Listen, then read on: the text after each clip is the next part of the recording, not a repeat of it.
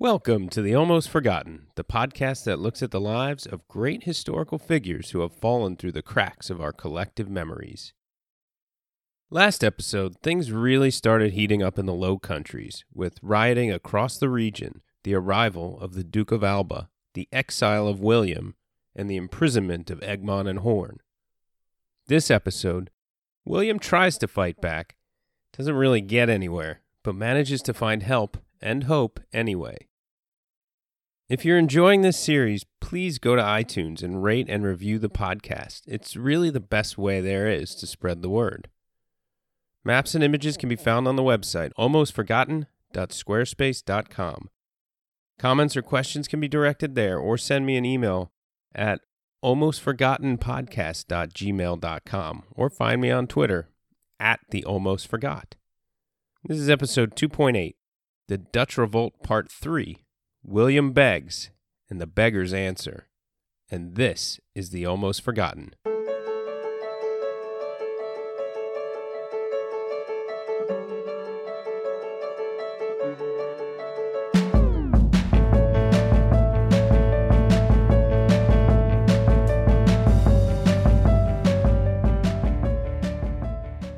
Last time, we saw King Philip rebuff any attempts by the Dutch to reduce the severity of the Inquisition, and they eventually turned on any nobility who had anything but complete blind loyalty, even if they were true allies of the crown. Philip had brought in the leading Spanish general of the age, the Duke of Alba, who imprisoned Lamoral Egmont and Count Horn, giving everyone notice that nobody was safe. And he instituted the Blood Council, giving everyone proof that nobody was safe. William had fled the Low Countries, realizing just in time he was in great danger.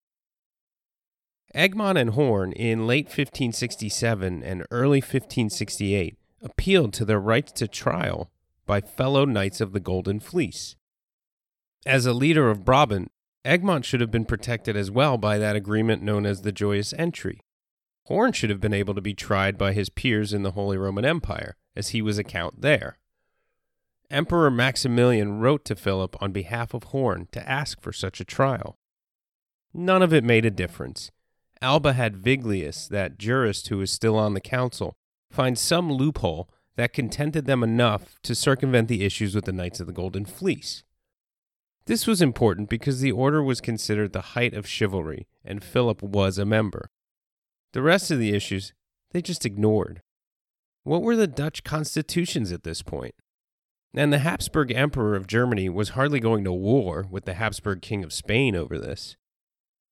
Some things that were brought up in the show trial were true. They had begged the king to remove Cardinal Granvelle after all. And they did give some concessions to mobs of Calvinists and Lutherans in order to quiet rioting in cities down. But mostly, the accusations were gross exaggerations or outright lies. Even a member of Alba's Blood Council told the Spanish Duke that the trial was a sham and that Egmont deserved to be rewarded, not punished, for all of his service to the country and the king.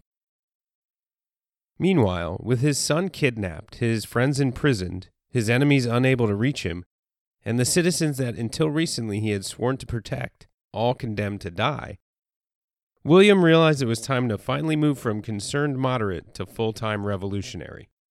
He published a paper in response to the acts condemning him in order to lay out his case. He first went through the formalities of why he wouldn't submit to the tribunal and how the king's representatives had broken their agreements with the Low Countries. This was theater and politics. But he was trying to drum up support from Spain's rivals for his cause. William didn't just write, though. He also acted. He started meeting with German princes and burghers, trying to raise funds for an army. He commissioned his brother Louis as a commander in his service. The document actually stated that Count Louis should raise troops to help Philip out by fighting against Philip's forces. Still using that language that he was doing what was best for the king and fighting his representatives, he came up with a plan to free the Netherlands. He also commissioned Hoogstraten and others as his officers. He and his fellow rebels sold what they could to raise money. He mortgaged property and otherwise opened himself up to financial ruin in order to free his adopted country. The revolution, in the process of being violently crushed inside the Low Countries, was now being kept alive outside of them. William sent his small armies of mostly mercenaries out to attack from different directions and rendezvous in the Netherlands so that they could launch a final assault together. But one force was quickly defeated. Less than 2,000 of 2,500 men escaped. The rest were killed in battle, or captured, then killed.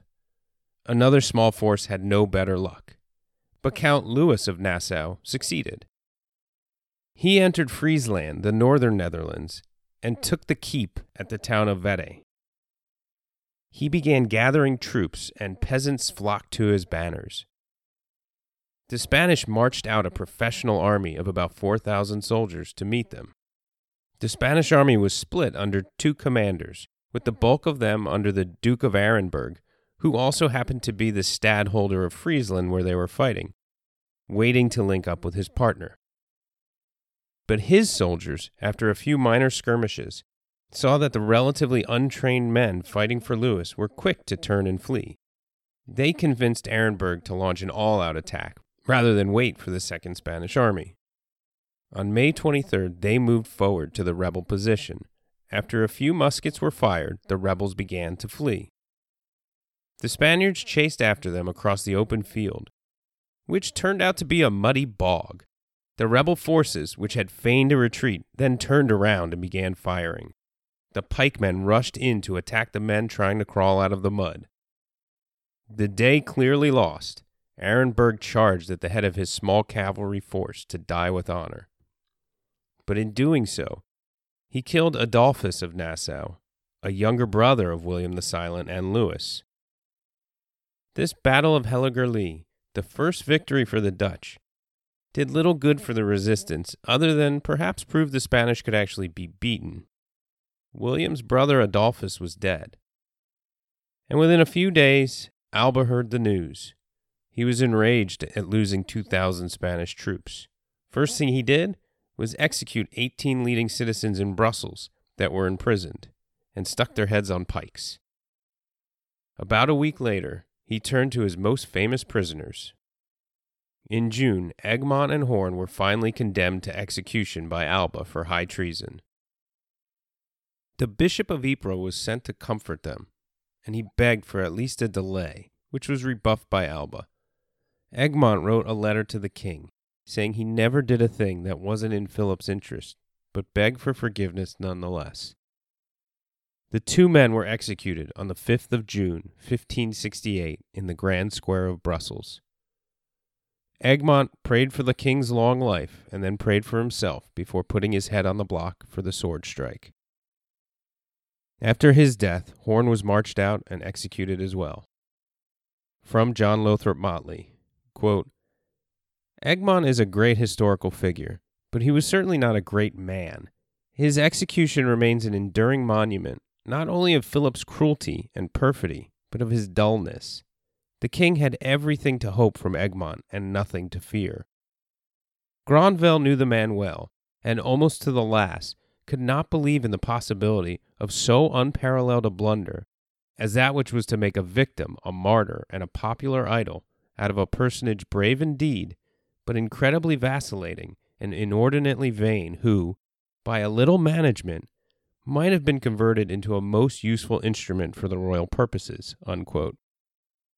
Egmont, being the hero of the Spanish War with France and a devout Catholic who had shown he was willing to violently suppress the Reformation, had been executed.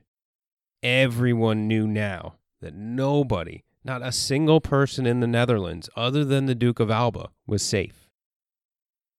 Alba's next step was to take command of the Spanish forces himself. Count Louis had no money to raise more forces, and his German mercenaries weren't nearly as interested in fighting for free as his peasant volunteers were. His army swelled with people who couldn't really fight, while those who could were becoming restless for lack of plunder. With 2 of the 3 invasion forces beaten easily, Alba was able to take the full might of the Spanish forces north to deal with Louis. The armies were evenly sized, but not evenly matched. In East Frisia, they faced each other down. Alba, a brilliant general, was happy to delay against this volunteer force. He encouraged skirmishes. The mercenaries began demanding gold, and Louis began wondering if he could hold his army together.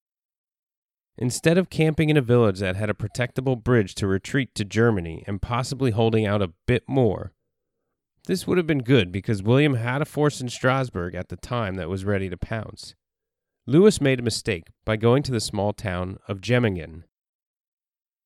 On the banks of the River Ems, in a tidal flood area, Louis's army camped on a peninsula. Trenches in the front protected him, but it was a poor spot to choose. There was no escape in any direction. Now, if he had a real army, men who were willing to fight, having their backs against the river might have encouraged them to be even tougher.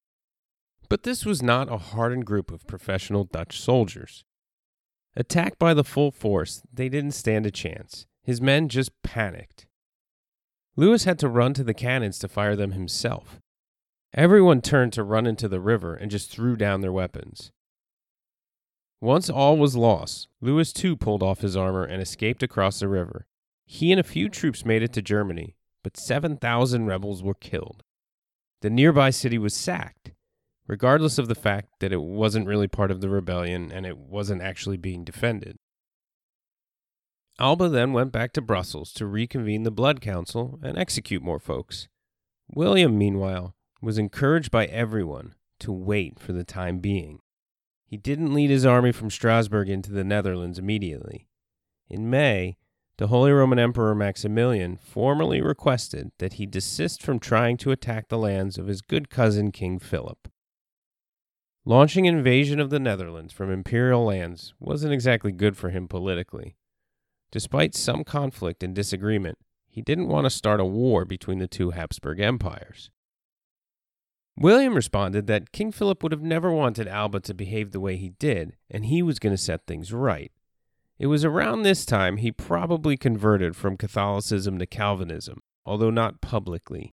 He began to write more of the need for religious liberty for all.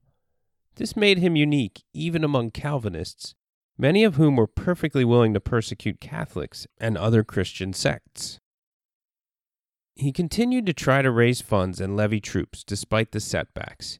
He formally declared war, not against Spain or Philip, just against Alba. It was not a revolution he was heading, at least not according to William. It was an attempt to restore the rights granted in the provinces for centuries and agreed to by the king. But again, this was theater. He was leading a revolt and needed to do a political dance to keep alive any chance of Allied help. He issued a decree stating his loyalty to His Majesty Philip, who was surely misinformed by nefarious schemers of the situation in the Netherlands. Quote, "Cheerfully inclined to wager our life and all our worldly wealth on the cause we have now, God be thanked, an excellent army of cavalry, infantry, and artillery, raised all at our own expense. We summon all loyal subjects of the Netherlands to come help us. Only when Alba's bloodthirstiness shall have been at last overpowered can the provinces hope to recover their pure administration of justice and a prosperous condition for their commonwealth." Unquote. Dutch merchants sent money, but not nearly enough to really support his army. With little money and many mercenaries, time was as much his enemy as Alba. Okay, Alba was worse, but you get the picture. William and his army of 30,000 crossed the Meuse, a major river in the southeastern Netherlands that eventually winds its way to the North Sea. He used cavalry to slow down the flow of the river upstream so his infantry could cross with ease.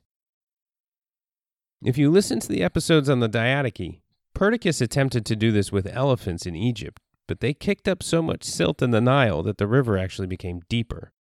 Take note, horses, a better option to slightly dam up a river if you're ever in a similar bind. The crossing was a brilliant enough move that Alba didn't actually believe William was outside of Brabant ready to pounce.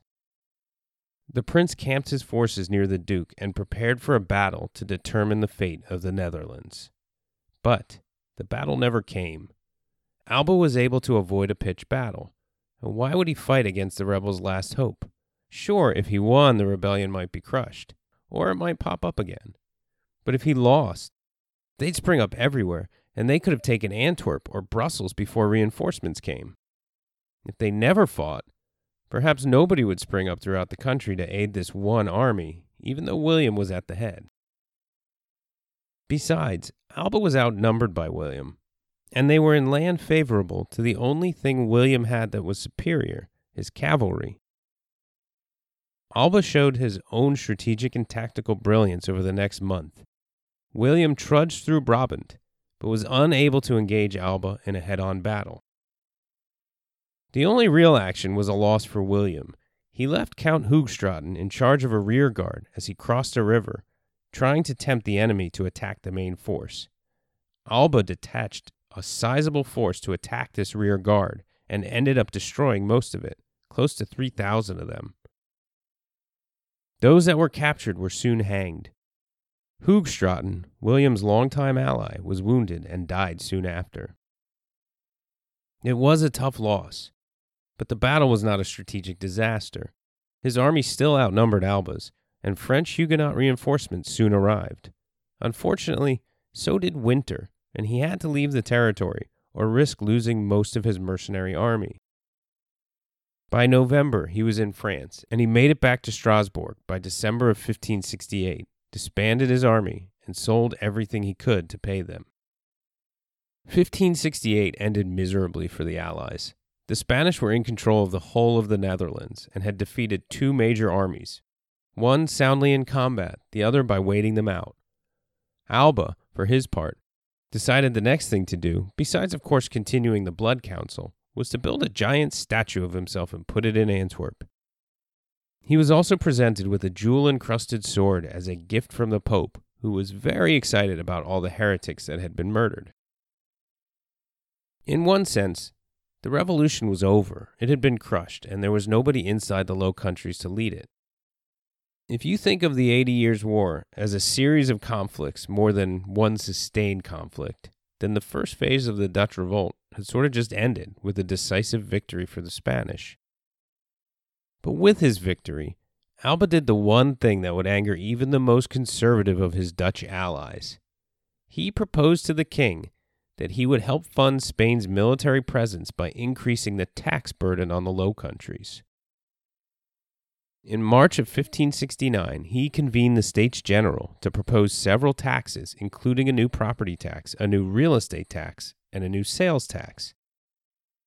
These taxes, a large amount to be imposed on the country that had just seen significant reduction in trade and was still experiencing executions faster than they could count the bodies, was too much to bear. The loyal Viglius even protested. What Alba didn't understand is that the taxes wouldn't hurt the rich nobles, who were sure to lend support no matter what. Sure, the poor would be hurt, but when aren't they? The biggest burden would be on the middle-class burghers, the very ones who made the Netherlands the biggest contributor to the Spanish king's revenues. They tried to resist, negotiate, beg, and plead for relief, but Alba offered none. The city of Utrecht was obstinate and refused to pay. Alba hauled the city leaders in before the Blood Council and pronounced all of their ancient liberties unilaterally revoked. Edmundson wrote, quote, "With Alba and his master, all restrictions upon the absolute authority of the sovereign were obstacles to be swept remorselessly out of the way. Civil and religious liberty, in their eyes, deserved no better fate than to be suppressed by force," unquote. Now, Philip was never an enthusiastic supporter of the taxes. He was a shrewd enough politician to understand the potential for a major disruption of trade. Despite this, Alba was allowed to continue, although Philip never gave him enough money to really enforce it, so on taxes he had to compromise somewhat. William, meanwhile, spent much of 1569 in Germany and in France, helping fight for the Huguenots in the civil war there known as the Wars of Religion, along with his brother Louis and their youngest brother Henry. William commanded troops for a time, but ended up spending more time running around Germany trying to raise money and troops. William also commissioned privateers to harass Spanish shipping, and these experienced Dutch sailors from Holland and Zeeland were only slightly better than pirates. but the Sea Beggars, as they were known, referring to the nickname the Compromise of Nobles adopted, were the only real resistance to the Spanish at the time. And so William supported them and tried his best to fund them. He also sent word to any towns he could that their help was needed, and he was still with them. They sent him money, and he funded more Sea Beggars, as well as his aspirations for using some of the French soldiers he was hanging with. In July of 1570, in Antwerp, Alba, trying to appear magnanimous, announced a pardon. It stated that all previous sins of all the citizens of the Netherlands could be forgiven. But it was so littered with exceptions, so filled with loopholes, that would allow Alba to kill anyone who came forward anyway, that it was simply shrugged off as another offense from Spain. Now, in the third year of Alba's term as Governor General, nobody was stupid enough to bring themselves before the Duke. As people complained about it, even Viglius muttered it wasn't exactly very forgiving. Alba also continued passing judgment through his blood council. He condemned Floris de Montmorency, the Count of Horn's brother who had gone on that mission to Madrid, to death in absentia. John IV of Glimes had died in Spain, thanks to his injuries he sustained on the way. But Floris was kept in the Spanish court for several years under a sort of house arrest. An escape attempt was almost made, but it was discovered at the last minute and he was imprisoned. In October of 1570, he was strangled in secret as Philip didn't want another public execution. Philip maintained, for at least a little while, that Floris died of disease. Around this time, William separated from his second wife, Anna of Saxony. The histories say she was a nut job and she had all kinds of affairs, but who knows, William was the beneficiary of some pretty positive PR in most of them. She was, however, committed to an asylum and died, supposedly mad, by 1577. As 1570 turned to 1571, things were looking pretty bleak for William. Some of his most important allies, who were also his friends, Horn, Egmont, Hoogstraten, and William's little brother Adolphus, were dead. His second marriage had ended. He was broke, and his military campaigns in the Netherlands had been repulsed. All William had done so far seemed to be for naught. But the Spanish obstinance would prove to be an incurable condition. Some of those taxes that Alba had instituted were due to expire in early 1571. He wanted to renew them, but nobody in the Netherlands could understand why the 2 years of stripping them of their incomes hadn't been enough. He announced in July that the taxes, known as the 10th penny, would be renewed, this time without even pretending to consult the Estates General, and the people erupted in defiance, at least whatever they could do without immediately being rounded up and executed.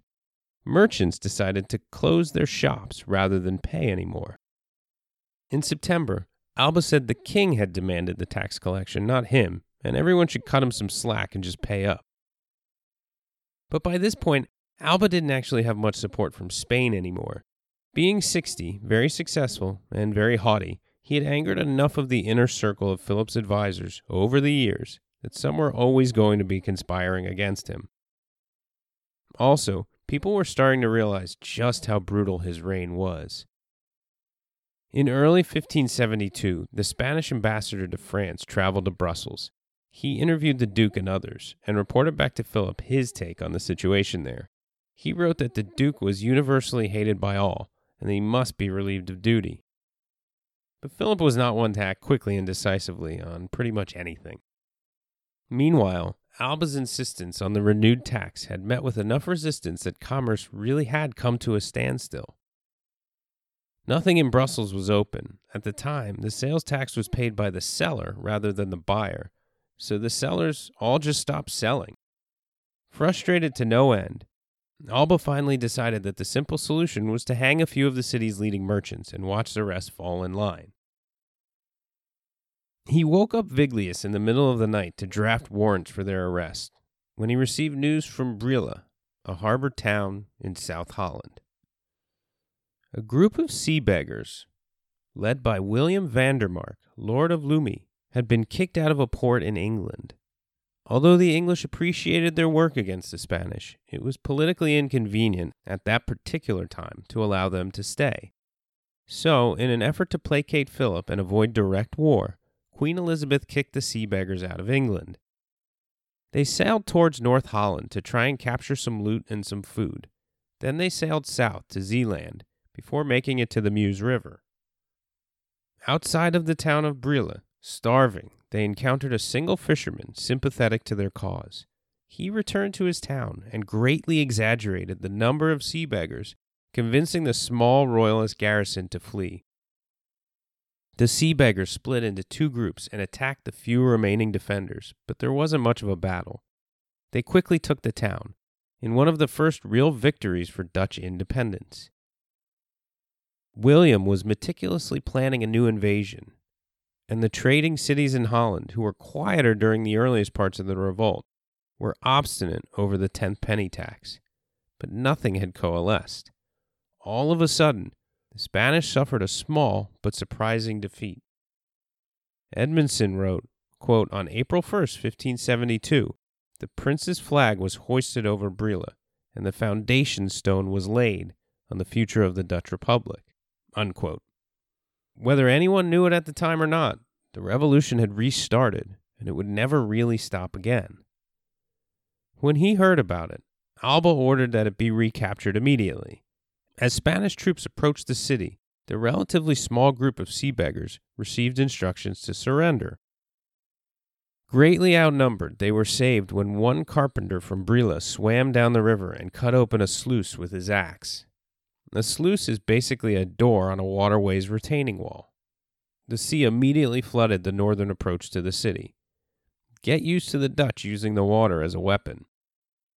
The Spanish then tried to attack from the south by traversing one of the dikes. Dikes are what we in America call a levee, a solid seawall. But this bunched them together, so the defenders were able to concentrate cannon fire on them. At the same time, a few sea beggars went out to the Spanish boats and lit them on fire before setting them adrift. This all caused a panic among the attackers. Some fell into the water and drowned, but most got onto their remaining boats and retreated safely. William was certainly happy for the news, but his brother Louis immediately realized the implications. He wrote to them that Vlissingen, a big trading center on the mouth of the Scheldt, the river on which Antwerp sits, needed to be taken immediately before Alba could reinforce it. Soon the townspeople there forced their small Spanish garrison out, and that city was then reinforced with 200 sea beggars from Brille. Not long after that, a more professional officer loyal to William arrived by sea and was given command of the sea beggars. He also brought some French infantry with him, and English volunteers soon joined them. Soon, other cities in Holland and Zeeland began to rise up, realizing that being on the water gave them some advantages against the Spanish. Other towns followed suit. Vlissingen, known as Flushing in English, was a true seaport, and William could now easily access the provinces of Zeeland and Holland. The Dutch couldn't touch the Spanish on land, but they could still hold their own at sea. Enkhuizen, a major city in North Holland, declared for the Prince of Orange.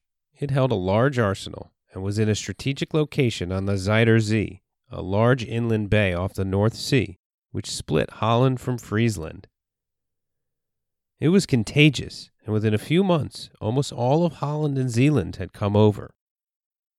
For all the planning, mercenaries, invasions, and impending invasions by William, the revolution was still nearly dead but for two things: William's funding of about 30 pirate ships of sea beggars, and the 10th penny tax on a region made up of nothing but sea merchants and fishermen. The cities elected magistrates who took oaths of loyalty to William and to the King of Spain, and swore to fight Alba, the Inquisition, and those dang taxes. The prince, still in Germany, couldn't directly participate in the new uprising, but he was a symbol that they could latch onto and use. And he was also more than a symbol. He was a real person, very highly ranked in the world of European nobility, and now he could easily communicate with the region, so he was able to begin directing affairs. Then, in May, more good news came. In the county of Hainaut, in Wallonia, not far from the French border, Louis of Nassau had an ally sneak into the city of Mons and distribute firearms to partisans there. William's negotiations with and time spent in France paid off, because Louis was able to show up with a force of 1,500 mostly French troops outside of the city, far enough away that they weren't detected. He sent in a few men who pretended they were wealthy wine merchants who wanted to know when the gates would open so they could bring in their products. They bribed a gatekeeper to come a little early and attacked him when he opened the gate. A few dozen horsemen entered the city, and Louis rushed out to the forest to get his troops in order to lead them. They were able to take the city, and soon more French soldiers arrived as reinforcements. Mons, the capital of Hainaut, was a key to the southern Netherlands. Alba, suddenly attacked on two fronts out of the blue, believed Mons was the most important target. Being on dry land, it was certainly the easier one. Meanwhile, he sent a notice to the cities of the county of Holland, convening the estates, and promising to end the taxes if they just calmed down, walked back the whole revolt thing, and supplied him with badly needed cash immediately. You have to understand, Alba had crushed the rebellion. People had fled or gave up. It was done. But then the 10th penny couldn't be collected because without a full organized bureaucracy, nobody was able to collect from these obstinate merchants. So he had to ask the Estates General, but they balked.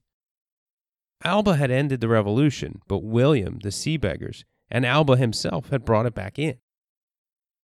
At this point, it was too late. At Alba's suggestion, Holland's leadership did meet in July, but not with Alba. According to Herbert Rowan, in his article, Dutch Revolt, What Kind of Revolution? Quote, Alba convoked the States of Holland, not the Estates General, to a session at The Hague on 15 July. Dordrecht, the senior city in Holland, called the members to meet instead in their town to consider measures in the new situation. This was a revolutionary innovation, because the states had always before been convened by the Count of Holland, still incontrovertibly Philip of Spain, or by his stadtholder. But who was the stadtholder? Orange had sent his resignation to Margaret of Parma when he went into exile in 1567, and it had been tacitly accepted when Alba named the Count of Bossu in his place. Nevertheless, the assembled delegates, denying the legality of Bossu's appointment without their participation, at once recognized Orange as the king's stadtholder, unquote. So, the leadership of Holland met in Dordrecht and declared for William, for Philip, and against the Duke of Alba. The Prince of Orange was recognized as the official stadtholder of Holland once again, in the name of Philip, of course, and of course only by the rebels. William, though, was in Germany with an army, but with no money to pay them. He asked his friend and ally, Philip of Marnix, the Lord of St. Aldegonde, to speak for him. It was a good choice. Marnix was a great writer and an eloquent speaker, and he convinced the states to send William more money. But Alba did not take this political defeat lying down. According to Geoffrey Parker, in his book The Army of Flanders and the Spanish Road, 1567 to 1659, quote, between 1 April and 31 August 1572, the Duke of Alba increased the forces at his disposal from the permanent nucleus of 13,000 men to 67,000 in response to this new emergency, unquote. He had to turn a small border guard into a force ready to wage war, and he did this mostly by augmenting that permanent nucleus, which was mostly Spanish, although there was quite a few Italian troops, with troops from the Netherlands and German mercenaries. Back in the county of Hainaut, Alba's son Don Frederic had taken a force to lay siege to Mons. Louis knew he couldn't hold it against a full onslaught of Spanish troops, but he had been promised relief from a larger French force. The French commander, rather than go link up with William's army, as Louis suggested he do first, went straight for Mons, and his forces were demolished outside of the city. William, meanwhile, entered the territory with his forces and took the town of Roermond, where one of those two debacles to start the three-pronged invasion back in 1568 occurred. This time the defense was less stout, although the prince ended up being delayed there as he tried yet again to gather enough money to keep his mercenaries from leaving. In early August, Gaspard de Coligny, a French Huguenot leader and one of the French king's closest advisors, sent William word that he would soon be leading a larger French invasion force to help free the Netherlands from Spanish control. William and Louis had been working on this for years, and in the ebb and flow of the French wars of religion, during this lull, the Huguenots finally convinced their Catholic king to bring his forces to bear against his real enemy, Spain. Soon after, William was able to get enough money from the cities in Holland to get his troops to march. He marched through the southern Netherlands, and towns and cities came over to his side, including the old capital of Mechelen. But just as it seemed the most promising, the situation in France again changed drastically. Henry, a direct descendant of Hugh Capet and leader of the House of Bourbon, a cadet branch of the ruling Capetian dynasty, was the King of Navarre, a small Basque territory in the Pyrenees between France and Spain. He was also a Huguenot, and had just married the French King Charles IX's sister as a way to bring peace between the rival factions. But Charles, always indecisive, and prone to being pushed around by his mother Catherine de' Medici, upended this alliance by agreeing to a plan by his Catholic advisors to brutally consolidate their power. Hundreds of the leading Huguenot nobles were in Paris to attend the wedding on August 18, 1572. About a week later, on the 24th, St. Bartholomew's Day, in an event that makes the Red Wedding look like a middle school dance, Charles allowed a massacre of all the Huguenots they could find. Henry barely escaped, but in France, tens of thousands of French Huguenots were murdered. It was a punch to the gut as William learned of the massacre. Besides the murder of so many Calvinists, it was also a major blow to his plans in the Netherlands. He could no longer expect any help from France.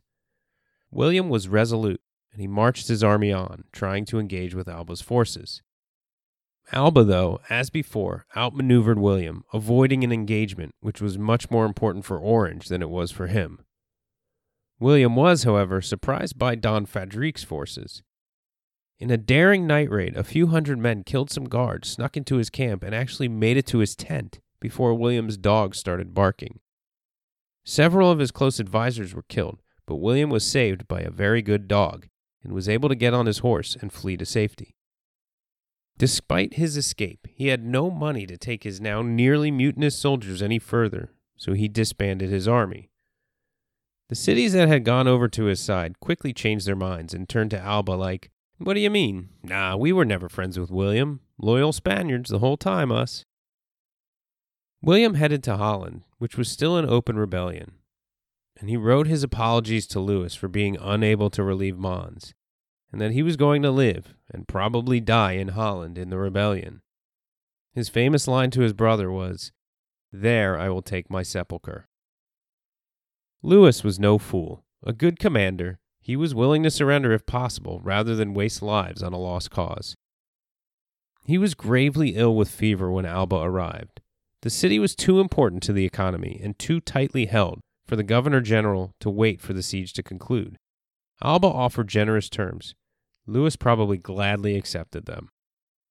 In September, Louis and his troops, and their weapons and property, were allowed to leave with an honorable capitulation.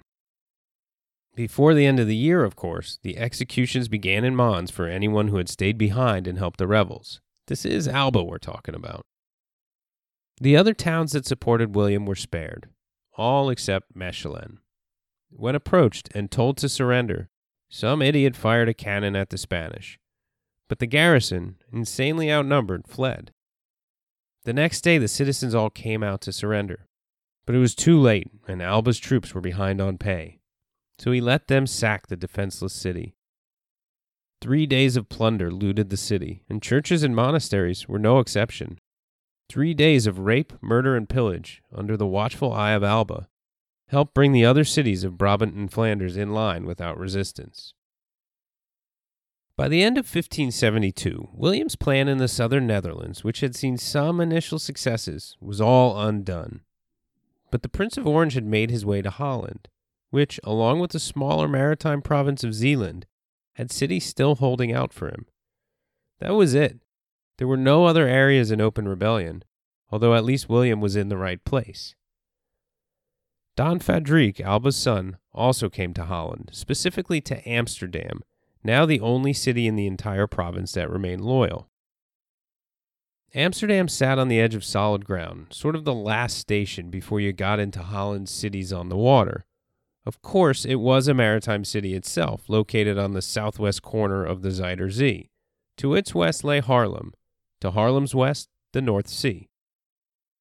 If Fadrique could take back Haarlem, even though it wouldn't be easy to recapture the waterborne cities, he'd be cutting North and South Holland in two. It would make continued resistance much more difficult, and the Spanish might be able to take Zeeland and South Holland without too much more of a fight. On his way to Amsterdam, he took the town of Naarden, not far to the east. The city surrendered after a short siege. The Spanish came in, and then proceeded to massacre almost every living being in the small city. Naarden essentially ceased to be for a few years. It is said that only 60 people survived. Alba proudly reported to his king that, quote, not a mother's son escaped, unquote. The Spanish were trying to use Naarden as an example of the futility of resistance. They said they would massacre anyone that stood in their way. But the Hollanders already had declared for William. If they went back now, would they be spared? Or would the Spaniards kill the heretics once they entered the city? Who's going to be willing to take that chance? It turned out, not many. According to historian and expert on the Dutch Republic, Geoffrey Parker, quote, for the Sea Beggars, the Calvinists, and the other exiles who returned to Holland and Zeeland in 1572, there could be no surrender. They, like the Prince of Orange, had decided to make Holland their tomb, either in victory or defeat, unquote. As Don Fadrique approached Amsterdam late in 1572, he ordered a group of rebel ships that had been frozen up in the harbor near the city to be seized. But as the troops approached, the Hollanders sent out musketeers on skates, and they quickly routed the Spanish forces. Yes, their Olympic speed skating dominance actually does have some historic roots. Also, this was what some scientists believe was during the start of the coldest part of the Little Ice Age. But right after this battle, the ice broke up, and the rebel ships escaped to Enkhuizen, that major harbor town further north in Holland, sitting on the Zuider Zee. In December, Fadrique took a force, which eventually numbered 20,000 or more with reinforcements, the 10 miles west or so from Amsterdam to Haarlem. This was close to the number of people inside the walls of Haarlem, not the soldiers, but the total population.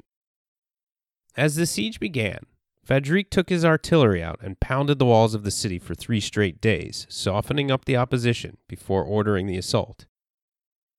This was not, however, the quick work of some of the other cities.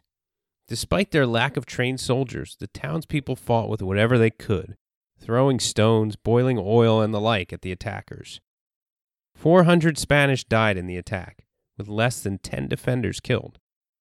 Don Fadrique then set up, not for a long siege, but for the engineering work that would take down the walls in a week or two and make the attack easier.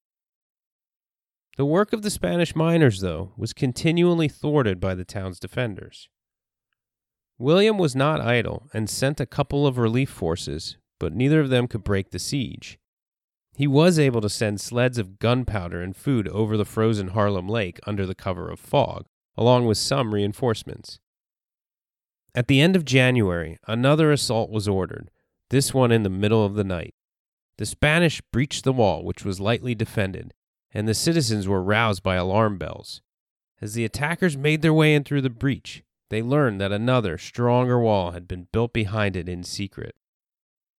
They were met there by a hail of gunfire, and then the outer wall was blown up by the defenders. Another 300 Spanish lay dead, the rest fled back to camp, and the second attack ended. As Don Fadrique realized his assault might not work here, he had to contend with that greatest enemy of armies, disease and hunger. This, coupled with the cold, made it miserable for the Spanish, not to mention more deadly than either attack on the city itself had been. Fadrique wanted to abandon the siege, but dear old Dad told him if he couldn't take Haarlem, he shouldn't plan on coming home.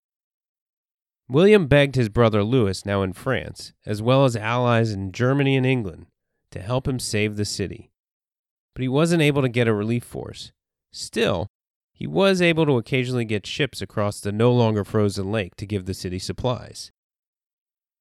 But at the end of May, the Count of Bossu, a Spanish loyalist from Hainaut and the man who Philip had called the stadtholder of Holland, led a fleet of 100 ships against a Dutch fleet on the lake. He captured about 20 rebel ships in a rout, and the rest were forced to flee. This was a disaster for Haarlem. They sent word via carrier pigeon that they only had a few more weeks of food. Nothing could be done. On July 1st, they asked for terms. None were given.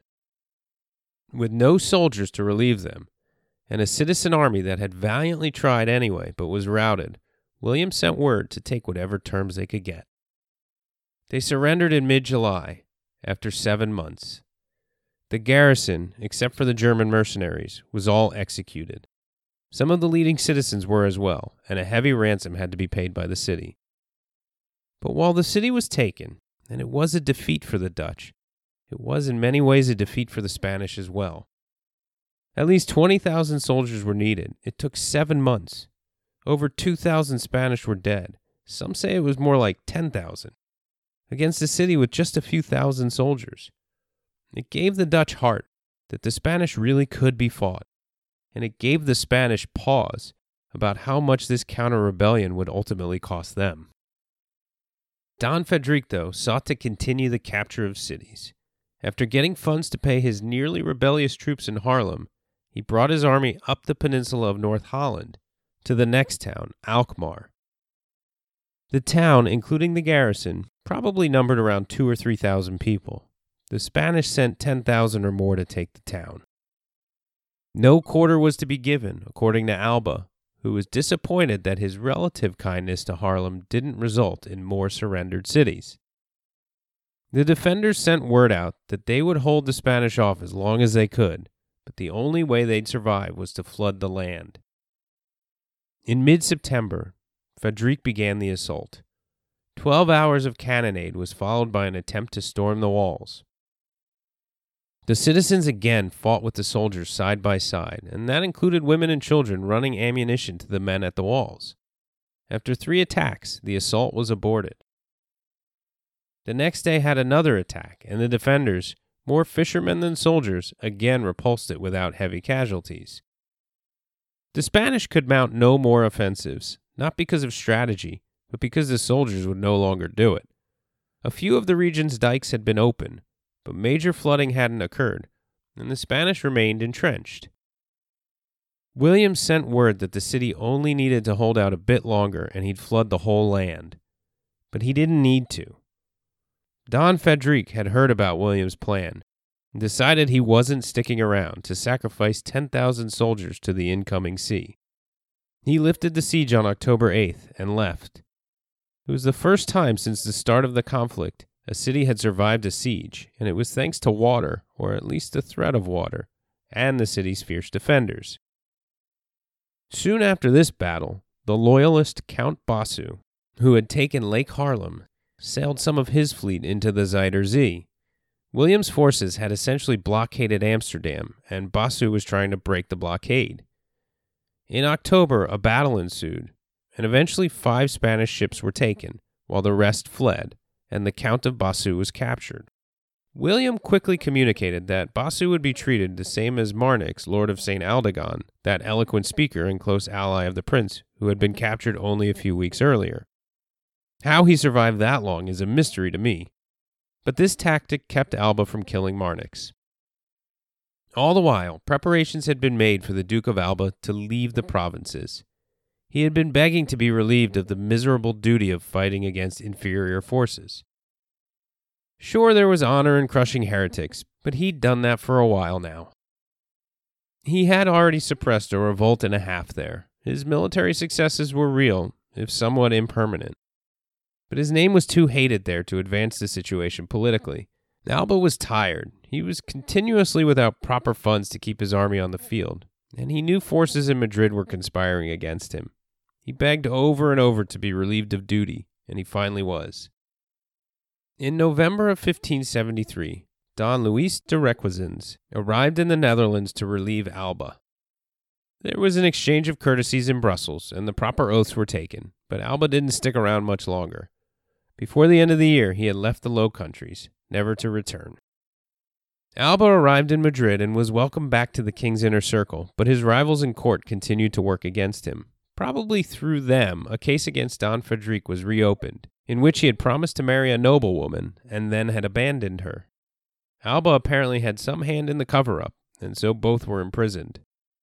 But when the King of Portugal died in 1580 without any heirs, Philip had a pretty solid claim to the throne. He decided to press this claim by sending an army in, and he still had the world's best general, Alba, at his disposal. Philip sent the Duke in at the head of his army, and Alba won a decisive victory against a rival claimant to the throne. A personal union was created where Philip became the King of Portugal, although it technically wasn't incorporated into Spain. Alba finished his career as the Viceroy of Portugal, once again ruling for the Spanish, although in territory not as unwelcoming as his previous assignment.